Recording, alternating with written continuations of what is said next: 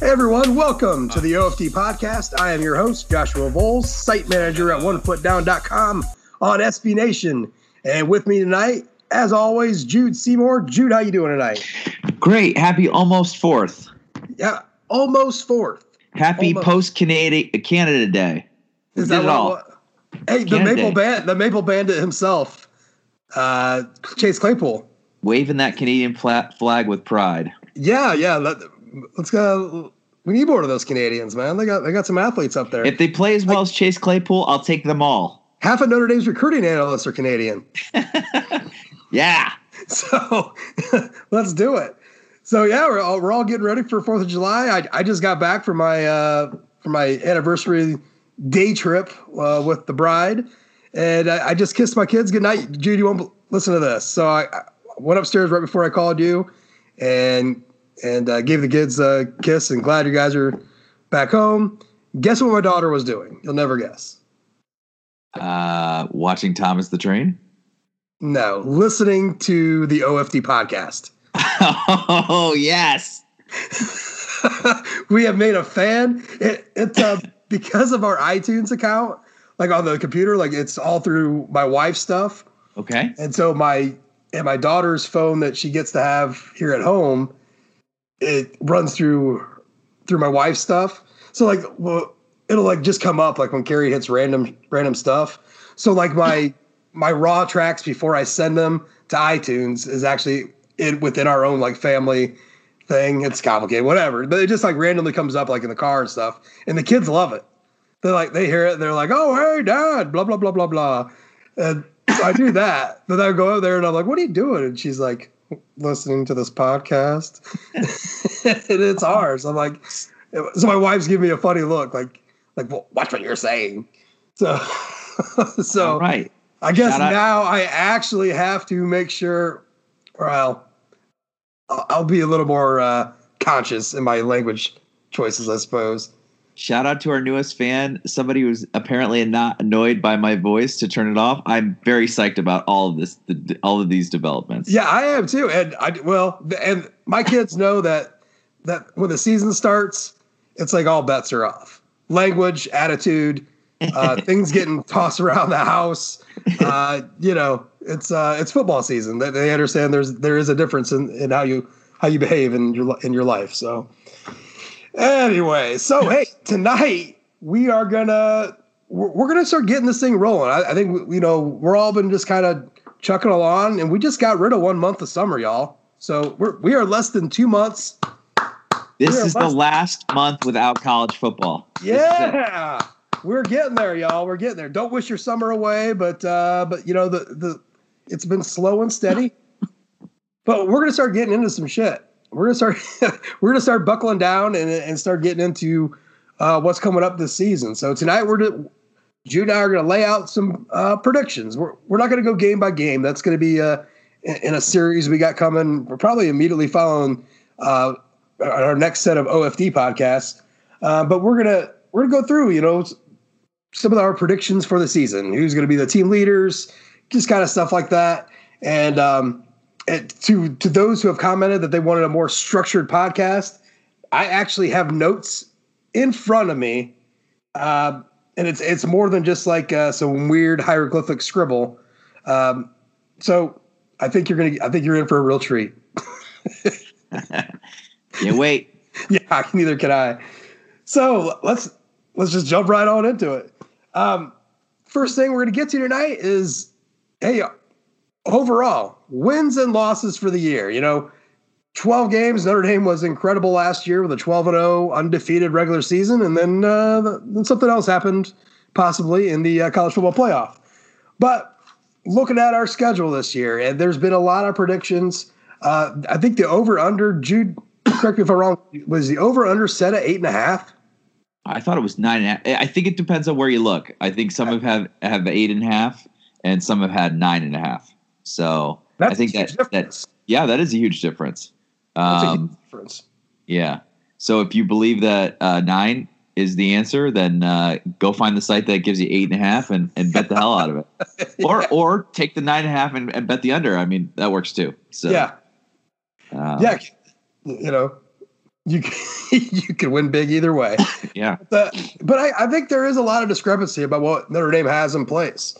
And I honest to God, and this is, I gave this a ridiculous amount of thought, probably more thought than it deserves, but at this point right now, but going through each game, singling out as much as I could, I have to, I'm saying 11-1. Whoa. And listen, and I am having. I thought. Well, hold on a second. I thought JP Scott was bonkers for saying 12-0, and now you're saying 11-1, which is like half bonkers. Undefeated, so he's full bonkers. You're half bonkers. So ridiculously hard. But I guess I'll say that Georgia's it. I've been on record about the everyone placing all this fucking money down on Michigan, and it's absolutely insane. They're trash team, trash stadium, trash crowd. It's going to be okay. I know Notre Dame's record under Brian Kelly up in Ann Arbor. Up in the toilet has not been all that great. I get that. Okay. But that means nothing to me. I mean, it really doesn't. We have not traveled up there since 2013. This is 2019. So, I mean, there was the fifth-year seniors on this team were barely getting recruited when Notre Dame had last played up there. So, I just think all that's out of it. I just think they're an overrated team, hands down overrated. The same problems they had last year, they have this year. And a lot of the strengths that they had last year are gone. So I don't know how a team gets better. Would you just say those two sentences?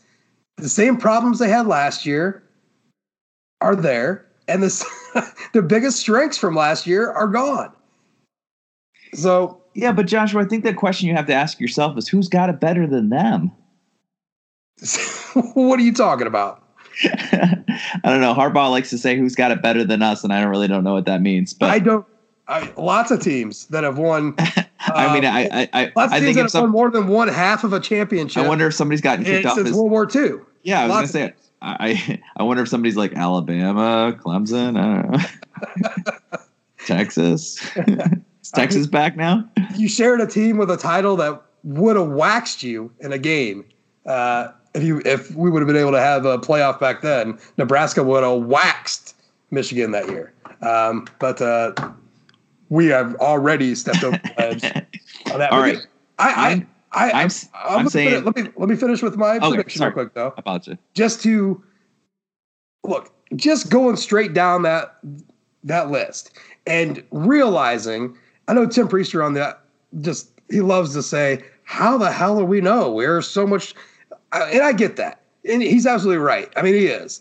There is a ton of stuff that could go on, throughout the season that can change everything. Who gives a shit right now? We're in July. No one has to be dead accurate in July, for God's sakes. Come on. But what I'm getting at is just going down team by team basis. Who do I think Notre Dame is better than? And I'm at 11-1 right now. And Georgia, I mean, there's still a hope. I bet I almost guarantee you it's like a 22-20 game. Yeah, I disagree, but that's okay. I know you and I are going to disagree on Georgia until the game's played. Until the game's played, yeah. And then all I'm gonna do is tweet you a picture of Drew Tranquill flexing out in San Diego, flexing, and then you'll know what's up. So that's where I'm at. I'm at 11. Okay. We'll talk about bowls after it gets yours. What are you looking at season-wise record? I'm going to punk out and say 9-3. I think that's a very safe prediction. I do not think the Georgia game is going to be close. I think they do lose to Michigan. And the other one, if I put gun to my head, I'm going to say Stanford, although I've been on record worried about Virginia. So I think that it's kind of a show me season, and those are the three toughest games. And frankly, I'm not at all confident that they can win any of those games on the road. Brian Kelly against ranked teams on the road has been atrocious. And Would you say he's abysmal? Abysmal, yes. Subpar. So I'm fully expect below standard. Below standard. Coach Ocho Cinco goes. I don't know what's the word. What's the Spanish word for 9 and 3? But anyways, that's what I think he goes. So. All right. Well, I get that. And that still leads to the possibility of a double-digit win season. So yes. I'll let you go since you're popping 9 and 3. What bowl game are you looking at right now? Well, I got to be honest. I'm very partial to the Belk Bowl because it's run by the guy who used to run. His name's Matt Repchek. He runs the Twitter account. I know exactly what you're talking about. Yeah, he used to run the old Champ Sports Bowl. There's no way a 9-win Notre Dame team goes to the Belk. That's a 7-win Notre Dame team. Well, Citrus. I don't know if they take them in the Citrus Bowl. Now you have to remember Notre Dame gets the ACC bowl spots, right? And they get within one game. So like a 9-win Notre Dame squad can take a 10-win ACC school's spot. So you start going down the list of. I'm not saying New Year's 6 though. Okay. So then I'm left with what? Citrus Bowl, which they were at 2 years ago, and I doubt the Citrus Bowl wants them back. I'm gonna tell you right now. This is no shit. If they're 9 and 3. Let's say Clemson wins, the ACC, they're going to the playoffs, as we're all pretty confident they are. You still have an Orange Bowl spot open. They don't. At 9 wins, technically Notre Dame could get into the Orange Bowl. That's no shit. Technically, I'm more in the Camping World Bowl. Which ACC team is going to be ranked high enough with a 10-win season? Dino Babers and the Syracuse Orange, right? Are you kidding me? I don't know. I don't know. I guess that's what I'm saying. I think even a 9, and this is absolutely zero like homerism at all. I'm just basing this off of facts of what their bowl deal is. Whereas a 9-win team can, by all rights. So the Camping World Bowl. You're looking at a Citrus. Even after that, you're looking at a Citrus Bowl over, outside of that. So you go back to the Citrus Bowl or the Gator Bowl or. So Syracuse went 10 and 3 last year, including their win in the bowl game. The Belk Bowl is just like it's in the top tier of the bottom tier. The Camping World Bowl, then is that more to your liking? I just want to go to Charlotte. Well, Camping World's still Orlando. That's fine. My new prediction is 8 and 4, so they can go to the Belk Bowl. Are you happy? Yeah. I'm just making sure you lost to Virginia. The bowl scenario here. If Notre Dame wins 9 games and goes to the Belk Bowl, I quit. Yeah, I absolutely quit.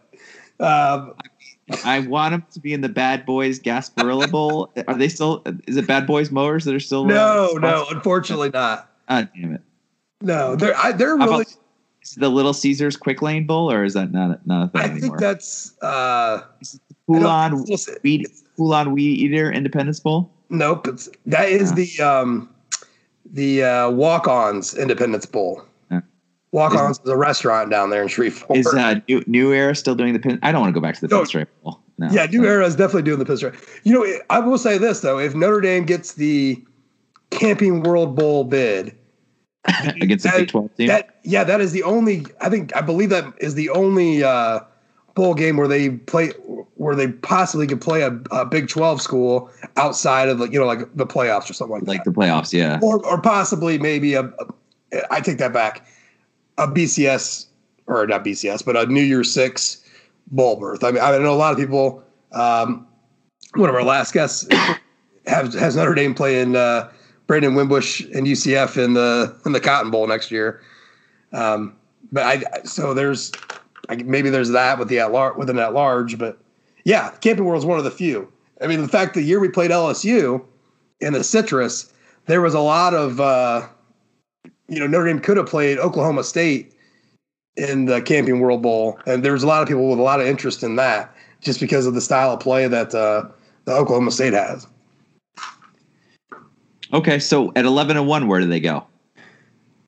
Well, I mean, at 11-1, you got two options. You have, let's say, the Cotton Bowl, Orange Bowl, or playoffs.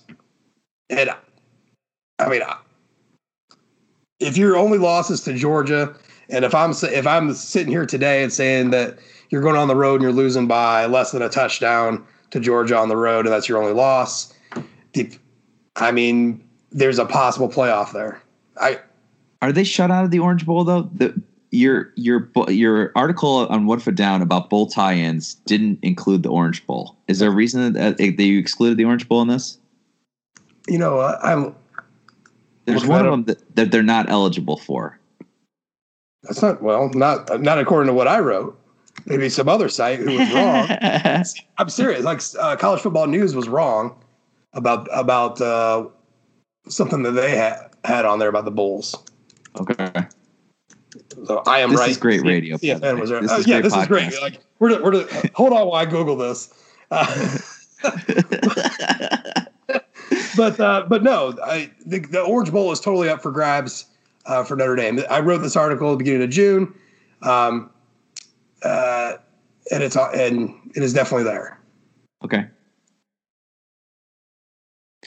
So back to your point. Orange Bowl, Cotton Bowl. Except it is not there. It is not there. That's what I said. It wasn't there.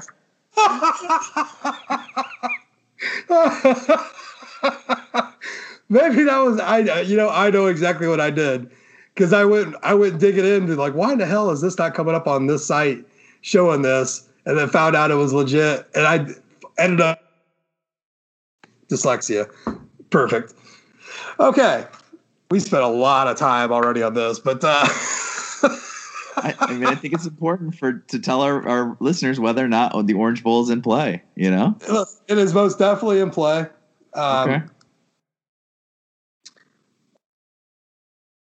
I did talk about it above all the bowls. I don't know why I didn't list that in the possible bowls, but so the Sugar Bowl is the one that they're exempt from, right? Because that's SEC Big 12.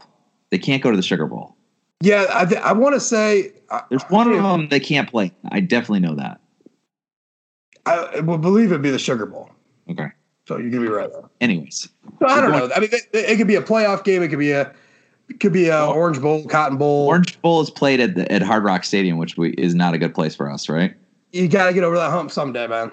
Oh, absolutely. Let's do it against Brandon Wimbush and UCF. I like to do it against Wake Forest, like Kansas got to. But I mean, wow. Whatever one of those bullshit Orange Bowl games were played, where someone gets big bowl win over nobody. Yeah, Connecticut, Northern Illinois. One time, I remember Kurt Herbstreit went absolutely crazy when Northern Illinois got a bid against Florida State one year, and he's like, Northern Illinois does not belong here, and it was just it was absolutely right. Yeah, I mean, I'm a MAC guy, I'm a mid-major guy, but there's a difference between like a Boise State and a UCF right now than your MAC champions.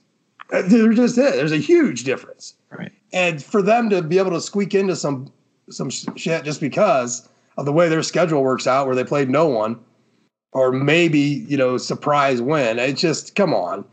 And then that's a free for all for whoever gets that. If they show up with a non-Georgia attitude about we deserve better, or whatever excuse you want to throw down because you just got spanked,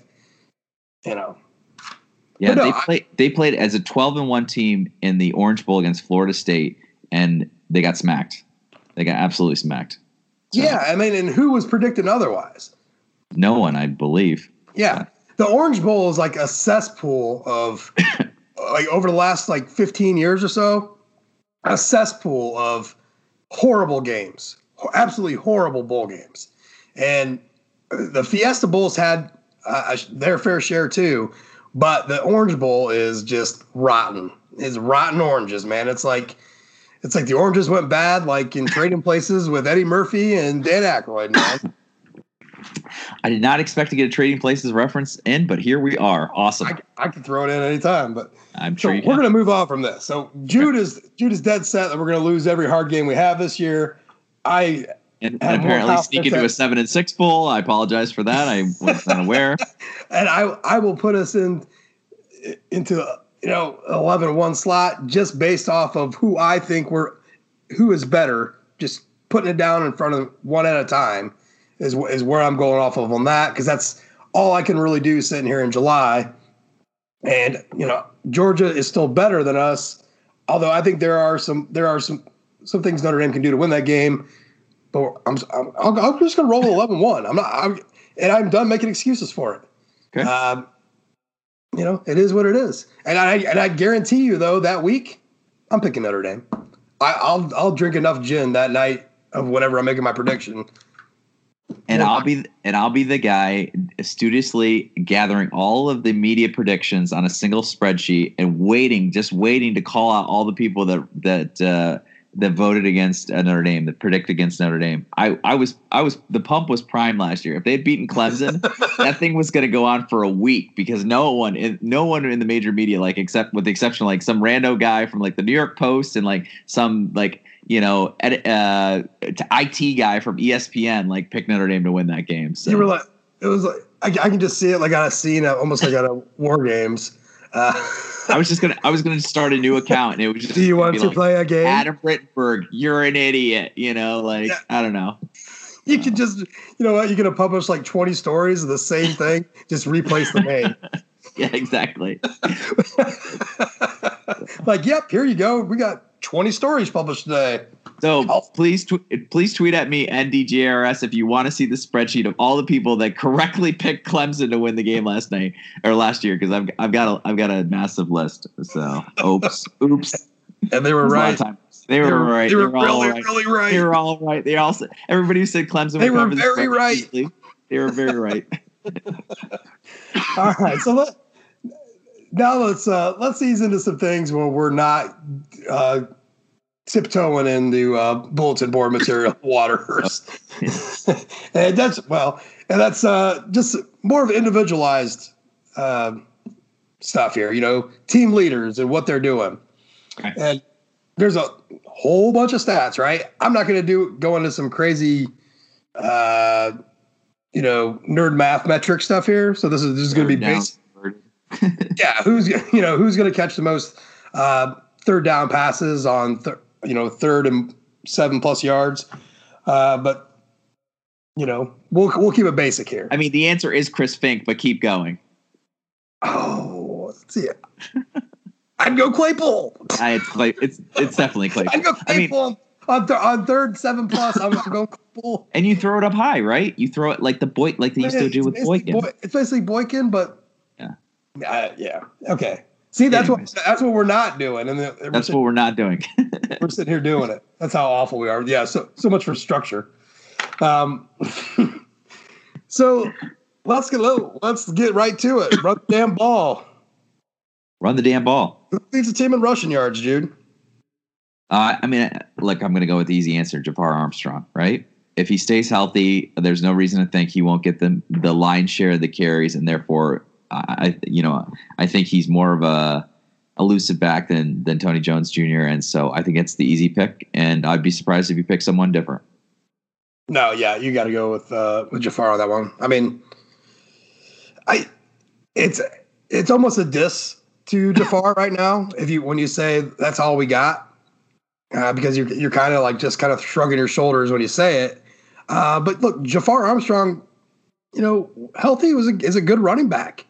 He's a good option, and another year in the system, another year learning the position, and hopefully a year of an off season of gaining health, like hearts, like in whatever video game of your choice.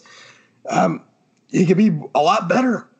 So he was pretty green, and I thought he did pretty well, and I like him out of the back. I mean, we'll get into receiving yards and all that, and I know we're talking about rushing yards, but look, as a running back, he's really versatile. He can do a lot of different things. I'd be shocked if it was anybody but Jafar. I think the two harder questions are: will Jafar Armstrong rush for 1,000 yards this season, and who will be the third who will have the third most rushing yards? Oh, okay. Well, let's answer those. We got a I say no to 1,000 yards, although Dexter Williams certainly did it last year. Well, he had 995. Okay, so he basically did 1,000, and he missed 4 games, right? So 1,000 is definitely doable. And I think the third leading rusher is Jameer Smith. All right. Well, I'm going to go with no. He is not going to get 1,000 yards, but I'm going to go with my third leading rusher is Tony Jones. I think, yeah. So who's second then? Book? No. Williams? No, I think it's going to end. Listen, I think Jameer Smith, and this is a total like it's July, and I'm just kind of like reimagining some scenarios here. I think Jameer Smith gets it done. Wow. I was the only one drinking the Jameer Smith Kool-Aid, and it looks like I have a comrade in arms. This is great. Yes, you do. Right. But it's not so much. It's hard to explain because this isn't a lack of confidence in Tony Jones, other than like I just feel a lack of confidence. In some respects, and I just think. Once we get into the meat of once we start getting into the middle of the schedule, I think Jameer is just going to kind of separate himself a little bit because unless Tony, gets a little faster, I just feel Jameer brings a little bit more to the table out there, and that's going to work itself into the mix. It's kind of a crazy pick, but. Hey, this is the time for crazy picks, right? That's great. I love it. Okay. Let's see it happen. Yeah. So staying with the running backs here, though, rushing touchdowns, which can be dramatically different. Who's your leading rusher compared to who scored the most touchdowns can be dramatically different. Who do you got as leading Notre Dame there? I mean, are we just rushing touchdowns or running backs who can also receive and catch touchdowns that way? No, pure rushing touchdowns. All right, I still go Armstrong. Okay.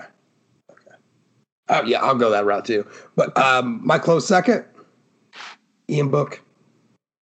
I just think there's going to be enough. There's going to be there's going to be enough games where it's just going to be there when you get into that 10, 15 yards. And then he's going to take it. Yeah, I don't. He had a great run against Northwestern on a totally faked out the entire stadium kind of run. I don't think their running game is going to be very strong this year. I think it's going to be solid, but they lost a pop with Dexter Williams. I mean, a lot of pop. Right. And so I just feel after Jafar, I think Ian's the one that's going to be getting the call. For better or for worse, here and there, he's gonna score a few more touchdowns. Because other than that, it's gonna be like Michael Young in the back of the end zone on a pass. So, all right, I could buy that. That's just my reasoning. I mean, combined, Ian Book and Brandon Wimbush had 5 touchdowns last year. So that would have, if they were one unit, that would have been good for third place on the team last year. Dexter had 12, Jafar had 7. The quarterbacks had 5, and then Tony Jones had 3. I mean, and 3 of Books were in one game. Yeah. Wow. Rushing touchdowns against Wake Forest. So, but how many rushing touchdowns did Wimbush have in 2017? Oh, do you know that? I don't know. So I'd be closer to that total, whatever that is. I know that he set a record. Or wait. Didn't Wimbush set the record? Well, I think it was Kaiser set the record, right? The rushing touchdown record? Yeah. Okay, yeah, that was Kaiser. Yeah, I think what was it, 14 or something like that? Yeah, ridiculous amount. Yeah. Should never be running the ball that much. But all right. So I think that you and I are on the, just looking at this position group, I think you and I are seeing eye to eye here about, what might happen, on the ground. Sure. Are you how confident are you in the running game? Well, our leading rusher is a converted wide receiver with an injury history. Behind him is a guy with an injury history. Behind him is a redshirt freshman, right? I mean, well, Jameer played last year, but he didn't make the 4 games, I don't think. Right? No. So, and then I'm hoping for good things from Kyron Williams because he's like a little bowling ball, and I love him. But I don't have any confidence. That's why I don't think Jafar will rush for 1,000 yards. And I like our offensive line, but I also think I'm worried about Aaron Banks having a minor foot surgery. I don't know. Like, that's a minor about big boys. That's what I feel like. I mean, they can call it whatever they want, but they can call it whatever they want, but it's still foot surgery. I just on a big boy, right? So yeah, that's scary. It's the most under and look, it's the most under talked about situation. And I get that the guys in the Goog who talk to the media members are hyping up Jaret Patterson. But he's starting at a position he's never played at, and it's a key position. And I'm not saying it's going to fall apart. I'm just saying I've got worries. I will say I did go back and watch a spring game. What was that? Whatever. It was like 2 weeks ago or something like that. Trying to key in on as much as I could with Patterson. I had a hard time at the game really locking in on him. I was trying to watch some other things and then bullshitting around there, but I thought he looked fine to me. I don't know what fine means come season time, you know what I mean? But he didn't look lost. He didn't look out of place, and looks like I think that Sam Musford lost like 3 steps last year, and I hate to be critical of a guy who was a former team captain and someone that the teammates loved and all that, but let's face it, there was a reason why he didn't go to the combine and why he wasn't drafted. And I kind of feel like this is kind of a step up. I've put that in print in a story before where, maybe we're actually getting a step up here. He's a much bigger body than Sam. And maybe there's a hunger there that wasn't there, with Mustipher. I don't know. I'm just saying from going back and trying to watch how he played, it wasn't like eyeballs popping out of my head or anything, but at the same time I wasn't like shaking my head either. He looked like he was doing just fine right there. So maybe this is my ignorance, but I thought the center was the guy who noted what the defense was doing and called out protections and not always. Okay. Not always. So that job's going to be somebody else's, or it's going to be Patterson's this year, because he's got also just learned to snap the ball. Like, right? He wasn't doing it. He wasn't doing it all last year in practice at all. Right. Which is astounding that there was that much confidence in Patterson. Like day one from spring, like Jaret Patterson is our starting center. Like holy shit! Like that one came out of nowhere. Right. And then with Rulin possibly being on the shelf, I just No, I mean other guys in the line can make those calls. It doesn't always have to be a center. I mean, you can see down the line there. It's just a lot of it ends up going on to the center down the road because of, it's just kind of like the way that position goes. But, a guard, a tackle. The quarterback can call changes in blocking schemes. Sure. Maybe that is the unseen deafening in Athens. I think I agree with you. Well, maybe that is the unseen Achilles heel, moving forward with that, is that maybe that's the extra bit getting put on Book's plate that you just wish wasn't there. You know what I mean? Right. So that I don't know. But I'm going to try to find that out actually. Okay. Okay. That's something I'm going to look into fall camp, because I didn't give it much thought in spring. I'm not familiar with fall camp. Is that like summer camp? It is called. Listen, I know. I'm going to lose this. I'm going to lose this so hard. But you're going to lose it every time. This bothers me to no end that they practice all summer and they call it fall camp. I don't get it. Because they're camping for fall. All right, just go with that explanation. It'll make your life easier. What do they call spring camp? Is it spring camp or is it summer camp? They're camping for spring, right? My birthday is on August 12th. It's a summer birthday. Sucked in high school. I had 2 days of my birthday every year. It's horrible. And it's summer, right? But no, it's fall camp. You just gotta. It just is what it is. Jude, you're like a kid. I find the dumbest hills to die on, and I'm gonna die on them. Okay, I don't know what to tell you. Like my kids, like asking why about whatever the hell they're asking why about.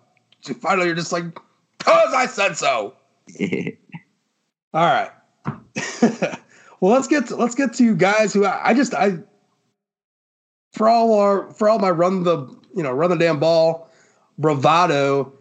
I just think this is going to be a year where we're going to uncork it a little bit more in air, just because there's just more to go with. There's more weapons. Yeah, absolutely. More weapons. And I don't think that means that, abandon all ye hope and air raid it out. I think that it's just going to lean one way, right? It's going to lean one way or the other. It's not going to be perfectly balanced, and it's going to lean towards a pass because we're built right now. Have a right mix. Is there something? Are you like a 55-45 guy, or what's your kind of like? I mean, ideally, I would like to see like a 55-45. Even 60-40 to me is acceptable. I 60 in the run. I mean, I would like to see 60 in the run, though. I mean, we're back to Carlisle Holiday, though, right? I don't mind. I mean, if you can run the ball, those offenses weren't very potent. If you can run the ball, you can run the ball. I mean, yeah. I think Notre Dame could have. They were fairly potent running the shit out of the ball with Josh Adams. The last couple of years really when they've had good running backs. And last year their line wasn't even all that great. I mean, there was a ton of. We brought this up a few times. But there's a ton of, zero carries or negative yard carries, but then you finally have that pop, and we're not going to have that this year. So but I'm just saying, you get those yards off of those tries. It's a matter of calling the damn thing. Right. So I will tell you, in 2017, Brandon Wimbush as our quarterback, 61% run, 61.5% run, 38.5% pass. Last year was 56% run, 43.8% pass. Yeah, I like those. Okay. I mean, I've been since Chip Long. And then if you go back to closer to since Chip Long's arrived in South Bend, I have not had an issue with run pass percentage play calling. I think I've been pretty happy with it. In the Dane Chris to Michael Floyd kind of era, 2010, 2011, it was 53.7% pass, 46.3% run in 2010, and then like a 52-48 type thing in 2011. Yeah, and I guess it's kind of your out on that, personnel wise. I mean, right. What are you doing? What are you doing with that percentage?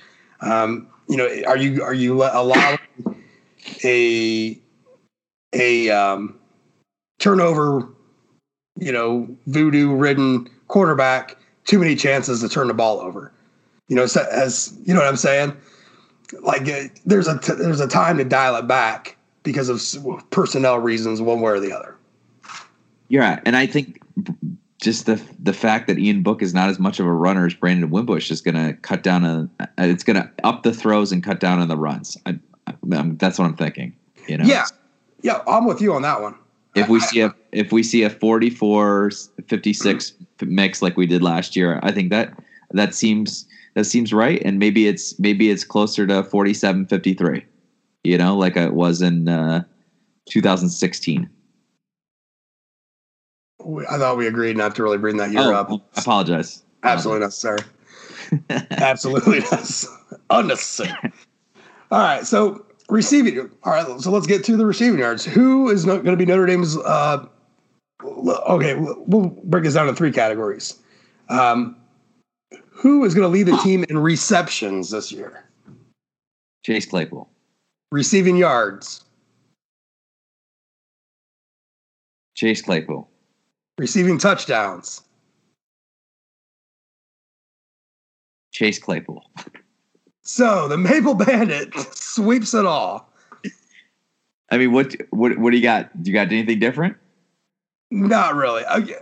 I put in a bold prediction a couple months ago for receiving touchdowns that Chris Fink was going to lead the team, and I think I'll stick with that. Which is a weird. It is a very like. I mean, He had two touchdowns last year. One of them was very, very memorable.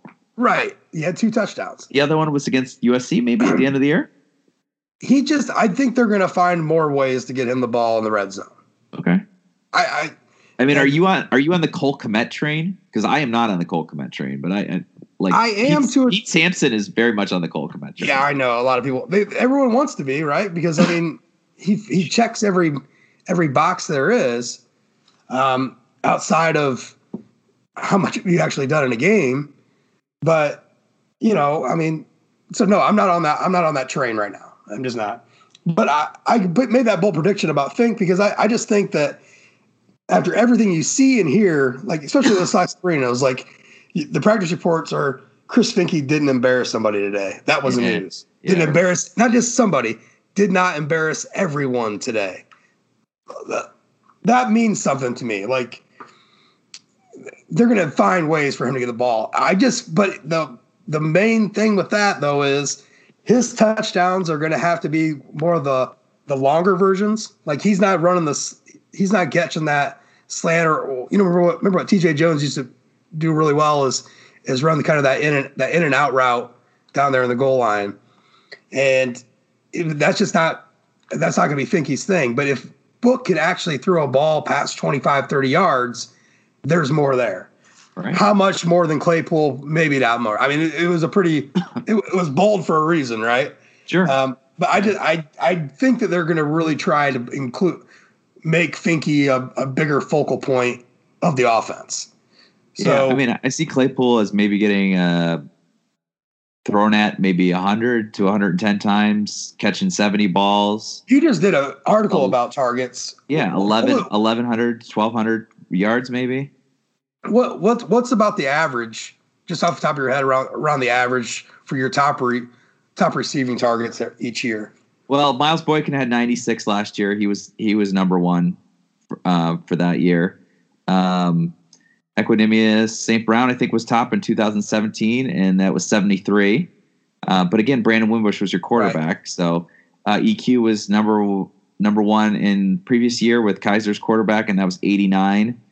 Looks like 95 was the top. Will Fuller in 2015, and he had 115 in 2014 with Golston under center. So it was trending towards like 100. And now it's more somewhere like in the 90 to 100 range. It's a 90 to 100, I think. Yeah, okay. is probably your. So Miles Boykin 96 targets. I mean, I feel like that's Chase Claypool next year. Yeah, I'm with you on that. I'm with you on that for sure. So yeah, I think we're lockstep a little bit there. Like I went a little bolder with Finke, but I'm going to stick with my bold prediction there. But knowing damn well that Claypool looks to be the absolute man this year. By all accounts, should be. All right, so let's step away from the offense for a moment here.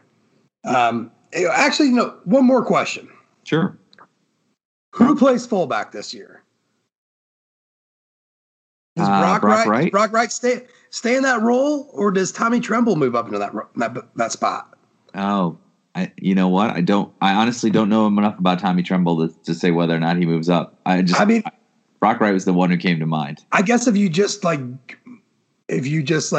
move up the guys in the pecking order, like Kmet takes Alizé's spot and Brock takes Kmet's spot, and you know what I'm saying? If you just did that, wouldn't that basically put Tremble?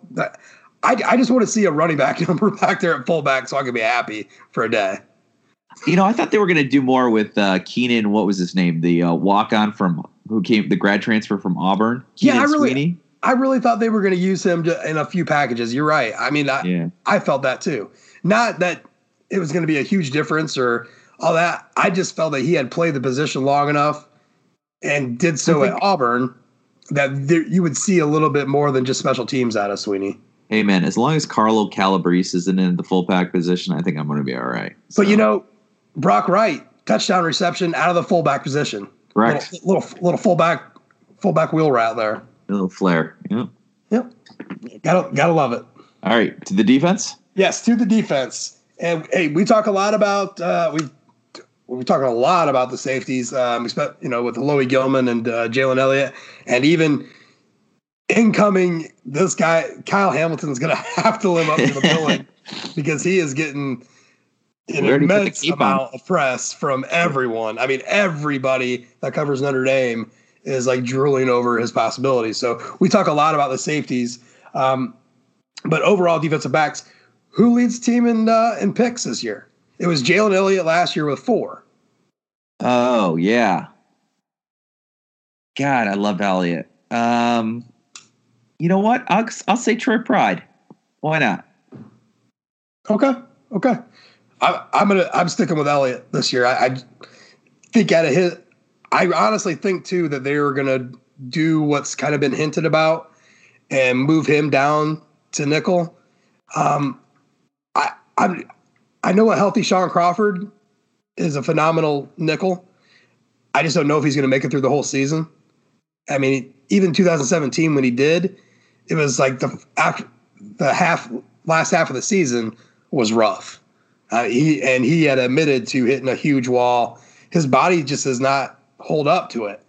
But you could see Elliott move down to nickel and Kyle Hamilton going back there at his spot at safety. And so I just think Elliott's going to get the opportunity to do some damage. I'm not going to say it's like an 8 interception season like a Manti Te'o season at middle linebacker. That was crazy. But 5 or 6 would be great, right? Yeah, I think 5 or 6 interceptions is right. I think that's exactly what's probably going to happen. I think he'll increase by 1 or 2 and he'll lead the team. I think Troy Pride's going to nab a few, but I think because of I'm looking for Troy Pride to convert some of those pass breakups that he had last year in interceptions. I just feel that they're going to do a lot what they did with Julian Love last year and not go his way as much. I mean, it's an easy thing to do. It happens at every level of competition that you're throwing the other way from the best corner. It's why, like, after a corner like DeAndre Baker, after you have like a great season, the next season you come back, your stats go down because they're just not targeting anymore. They're not targeting over your way anymore. So you could definitely see that with Troy Pride. But I think he's fat. I think he's good enough. He's got enough corner skill set to sneak a few in there. I just don't know. Like, I like to see more technique out of Troy. I like to see a little bit more baiting when they dip back into that zone, and trying to do that. But I don't know if that's in the wheelhouse of what Clark Lee is calling overall in the defense. Okay, sacks. Oh, I mean, do you dare go against Julian Okwara at this point? I don't know, man. He's the cover boy of the ND Insider magazine this year. He's the one that now. Well, first of all, he had 8 sacks last year, which led the team, right? Right. And then he had an ungodly amount of hurries, which I don't have on the screen in front of me. I don't believe. I believe Kelly said in the spring, if he had converted half of those, he would have been the sack leader in the nation, right? Yeah. Of the missed sacks that they charted, it was some ungodly number, like 27 or something, right? Yeah. So he said, you get half of those, you're having like a Hall of Fame year. Yeah. But yeah, it would have loved the nation for sure. Do you think? I think Okwara is the easy choice here, obviously too as well. But do you think he breaks Justin Tuck's record this year? What's the record? I want to say. I'm asking you, can you break the record? And I can't even tell you the exact record, but I think the sack record's 13. Oh, I don't know. 13 is a lot. Yeah, why not? Let's go all in. I'll say yes. We're just going to say that Julian Okwara is going to have like the most ultimate season of all time, right? Yeah, like get him on the watch list early in the season, get him on the mid-season cut down, get him on the final stage so he's at the Home Depot Award Center in December, and give him the damn award. And I'm Googling I was close. Single season, 2003, Justin Tuck, 13.5. And he had Well, 24. now that you put the extra half sack on there, I'm not sure he's going to get it. No, just kidding. I'll still say yes. What the heck? I'll say yes. I don't. It actually seems very far fetched to me, but I love him. I think he's great, and I think he's got real power and he's got real speed, and he's going to give people fits. And I'm gonna just run this down so people can understand how many sacks did Julian Okwara have last year? He had 8. He had 8. This page is not updated yet because 8 would be you would be tied 8th for all time single season with like Corey Minor in '96, Anthony Weaver in 2000, Ryan Roberts in 2002, and Abby Amiri in 2005. So after Tuck's 13.5 in 2003, Stephon Tuitt with 12 in 2012, Abby Amiri with 10.5. I mean, Abby Amiri was so productive quietly. You know what I mean? Yeah. So he had 10.5 in 2006. So that's 18.5 sacks in 2 years. Hey, Victor Abby Amiri, I'm gonna bring you up more often. And then and these are all fairly like your and I's like college years on up.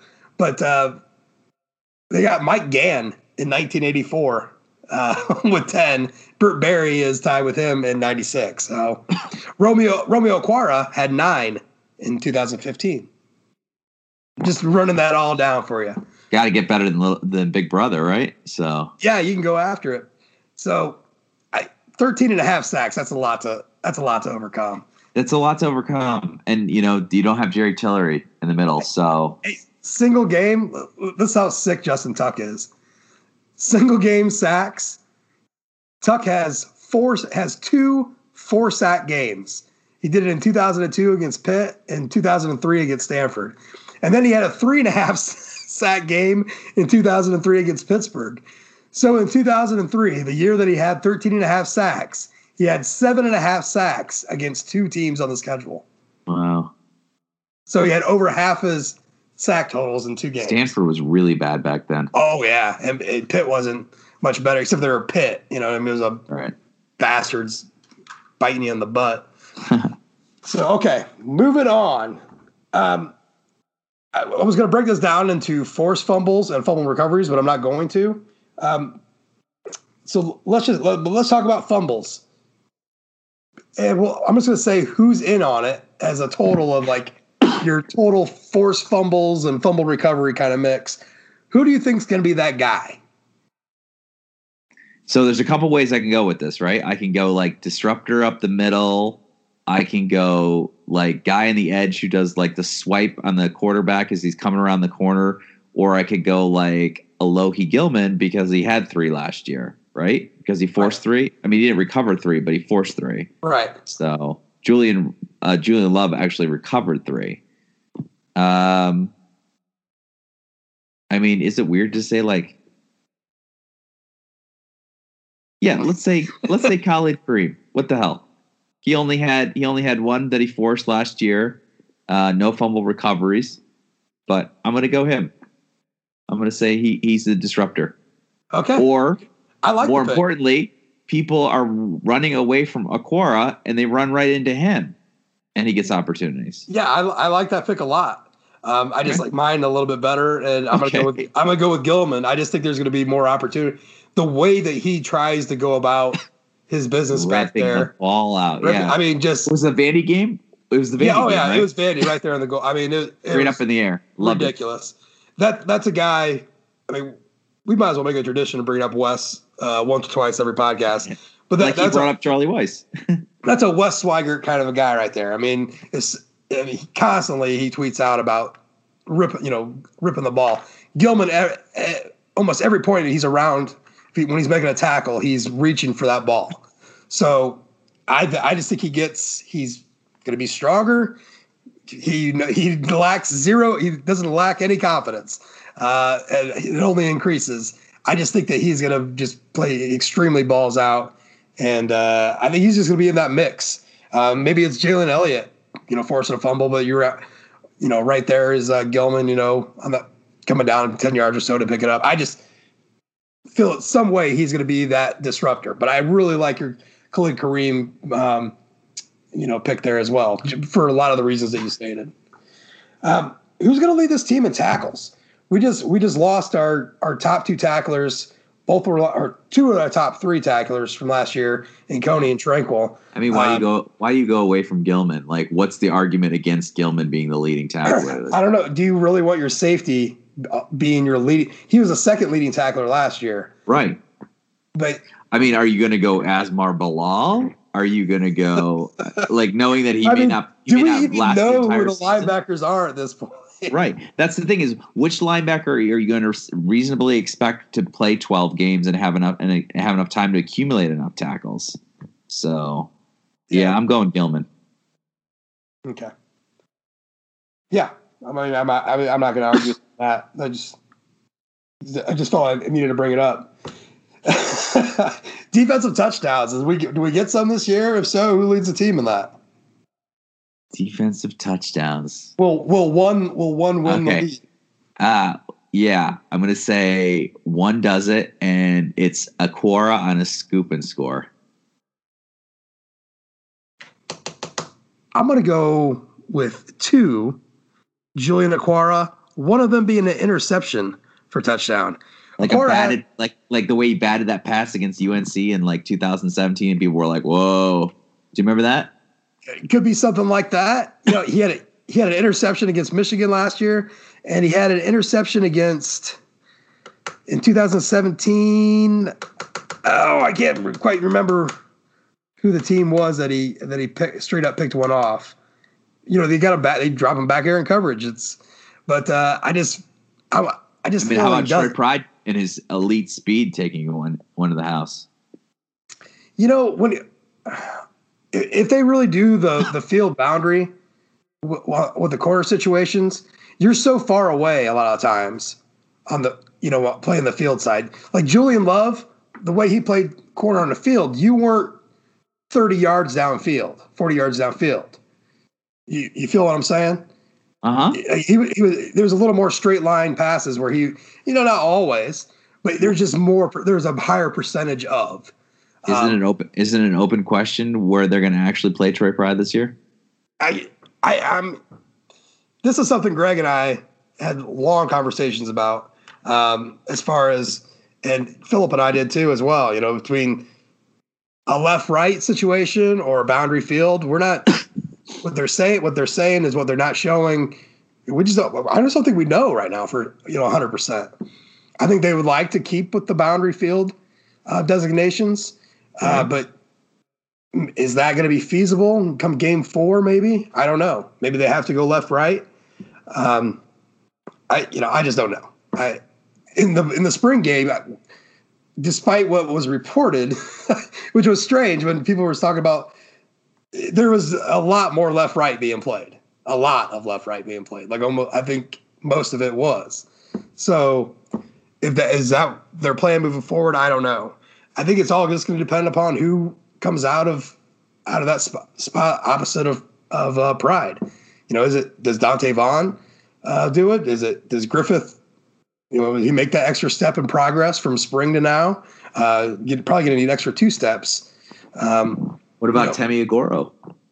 Yeah, I just feel that's a bridge too far. Maybe I don't doubt that. Like if somehow they get a scholarship open, he's getting it. Sure. Right. He's gonna get it. He's on that cusp of being that much more a part of the game plan. But I think a healthy Dante Vaughn. With Houston Griffith, and I'm not going to throw Avery Davis in that mix at all. Just kind of, you're going to see I think one of those two. People asking about Sean Crawford playing their side. He's just not going to. I just don't feel that that's going to be part of the plan at all. To put Sean Crawford out on the edge. Yeah. So, and then the last one for tonight, kicker. Oh my God! Who is Notre Dame's kicker against Louisville, and who is Notre Dame's kicker against Stanford? So the kicker against Louisville is I feel confident is Jonathan Doerer. The one against Stanford, I I'm tempted to say Harrison Leonard, which is the real name of lacrosse pro kicker. Not yet. You can't even say it. It's like site rule right now. You know what? I'll be optimistic, even though this is probably the unit that I feel the least confident of, and that includes linebackers. I'll say Dorr all the way through. I guess I don't believe in it, but I think I'm just going to be contrarian to possibly your position. Yeah, I think. Well, either mine read me or maybe I wrote it somewhere. I think lacrosse pro kicker is going to win out in fall camp, also in the summer season.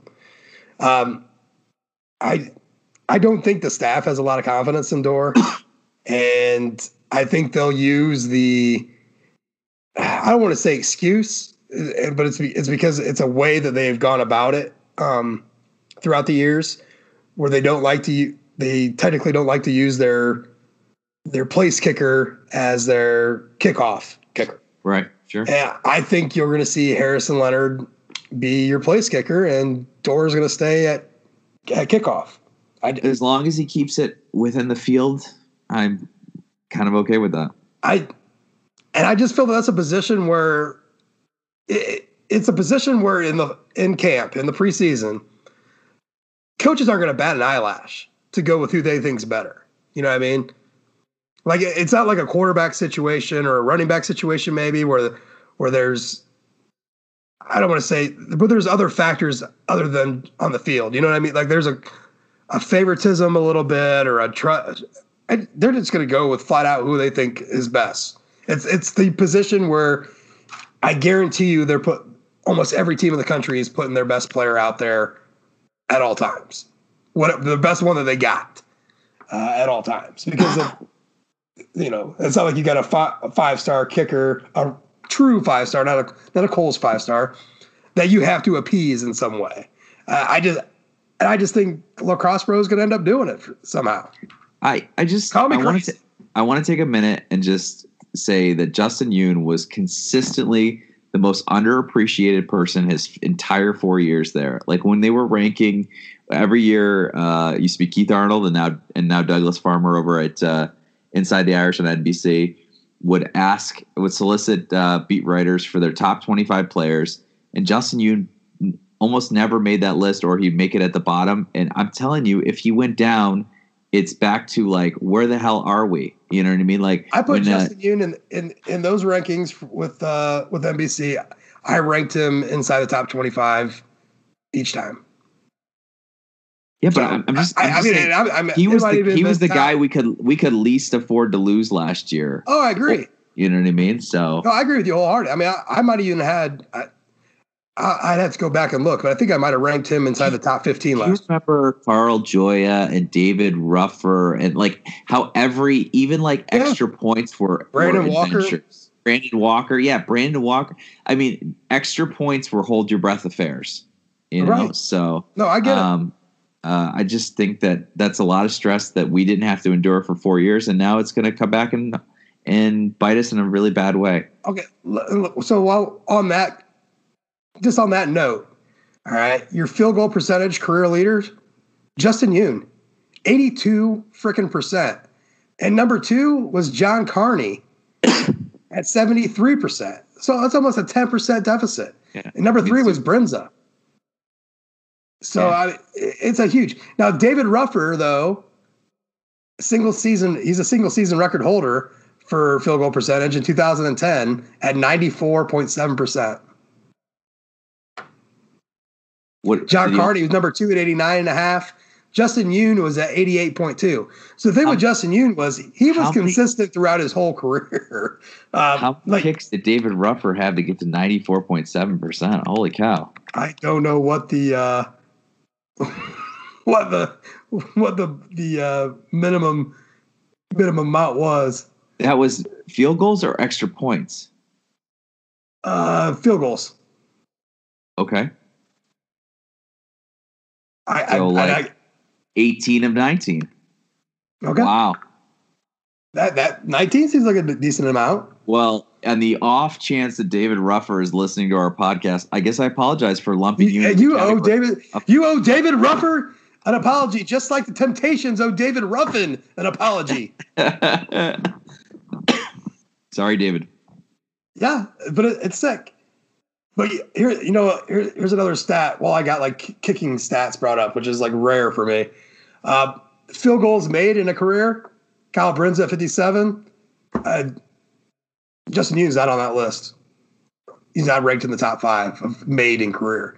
Single season, Justin Yoon was 8th with 15. Kyle Brinza, 23 in 2012. Yoon had a 15 in 2015. Kyle Brinza kicked 5 field goals in that USC game in 2012. That's what I remember. He kicked a lot of field. Kyle Brinza and Justin Yoon are probably like, those guys should be best friends for life. But wasn't it one after another? I mean, was it Brinza? Yeah. So you had Brinza from 2011 to 2014, and then wasn't it Yoon right after that? Yeah, Yoon started in 15. That was his first year. Yep. So, I mean, Notre Dame has consistently had a really good kicker since Brian Kelly's entire tenure here, outside of 2010. And we just proved that wrong because David Ruffin was 95%. So, how do you not kick the field goal against Tulsa?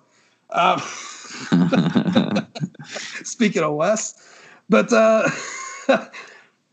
yeah, you are absolutely right, man. That is going to be the biggest. I don't care about. I mean, I care about the linebacker situation, but the biggest one, hands down, is replacing Justin Yoon and, by the way, Tyler Newsome.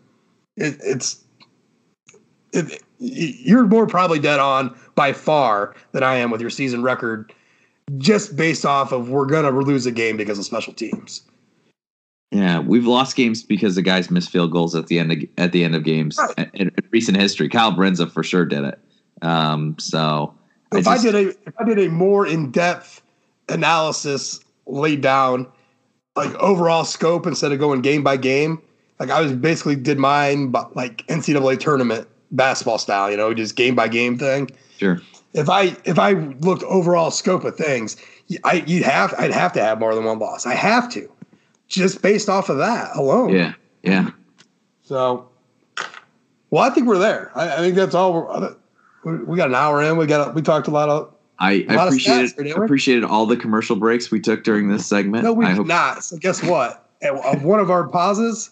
Sorry, guys. I'm sorry about that. That abrupt boom kicker.